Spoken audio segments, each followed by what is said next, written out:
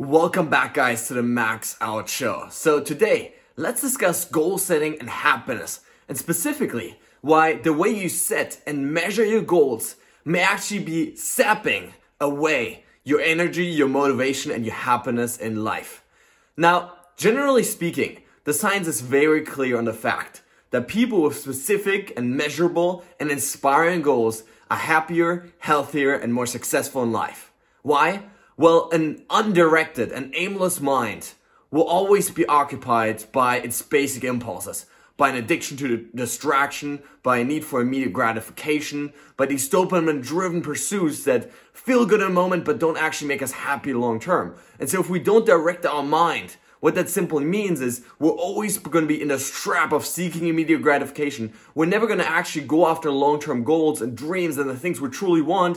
And thereby we create a lot of frustration, a lot of sadness, a lot of depression oftentimes because we just feel deep down inside that we're not actually fulfilling our truest potential. And so if you want to be happy in life, if you want to be motivated, you've got to have goals. But that being said, there's a huge trap that many people fall into when it comes to measuring their progress towards their goals that actually keeps them from getting this happiness boost. And so there's really two ways to measure progress towards your goals. The first one is really measuring the gap between where you are today and where you want to be tomorrow. Meaning the space that you have to grow into, how far you still have to go. And so as you can imagine, you might run into problems if you do that. Why? Because if you, for example, you've never really run before and you say, I want to run this marathon, or you suddenly want to create this incredible diet for yourself, you want to achieve this business goal, and it's so far away, meaning you have such a big, inspiring dream. Well, that's great, but what happens is when we start measuring our progress against this great, grand ideal is we're so far away, right? So you make a little progress today, right? You're really moving towards your goal, right? You start running, you start eating right, you start, really moving towards your goal. But no matter how much progress you make today, you're not gonna move much towards this grand thing and really the large scale of things. And that can be really frustrating, right? It can be really demotivating. It can really sap our energy away because we feel like no matter how much I give today, no matter how much I try today, well, the gap is still so large. And so oftentimes, measuring the space between where you are and where you want to go is not actually the best way to accurately measure progress in a way that makes you come alive and makes you feel excited. And so a much better way to do this is actually measuring the space between where you are and where you were in the past. Meaning, if you can measure your progress on a daily basis and just ask yourself, how far did I come today? Or how far did I come last week? Or how far did I come last month?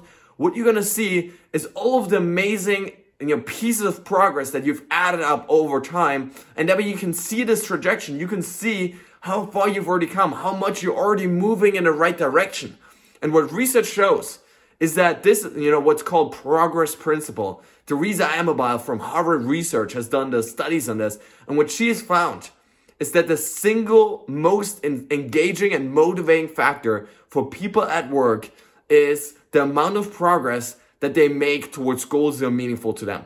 Meaning it's not, how far am I towards the goals? It's looking back and seeing how much have I progressed today? What have I done today that will make me better, make me closer to the version I want to be? And so really what I want to suggest to you here is that instead of always measuring your progress based on how far you are away to your goals and hey, it's only, 100 days, it's 80 days only.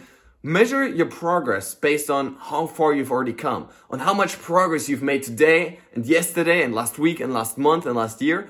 Because by doing that, what you're going to see is all of the amazing things they've already done. Your confidence is a byproduct of successful behavior.